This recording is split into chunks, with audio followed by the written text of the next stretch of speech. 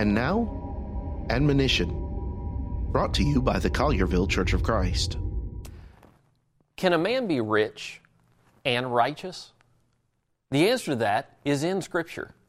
Some might quote Jesus as saying that it's harder for a rich man to enter the kingdom of God than for a camel to go through the eye of a needle, but there's another passage to consider as well. Job chapter 1, verse 3. Concerning Job, we read his possessions were 7,000 sheep, 3,000 camels, 500 yoke of oxen, 500 female donkeys, and a very large household, so that this man was the greatest of all the people of the East. Sounds like a rich man. But what was his character like?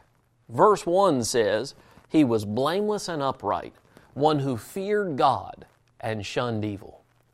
This man was righteous because his faith in God and his obedience to God came before his riches and was there long after his riches were gone.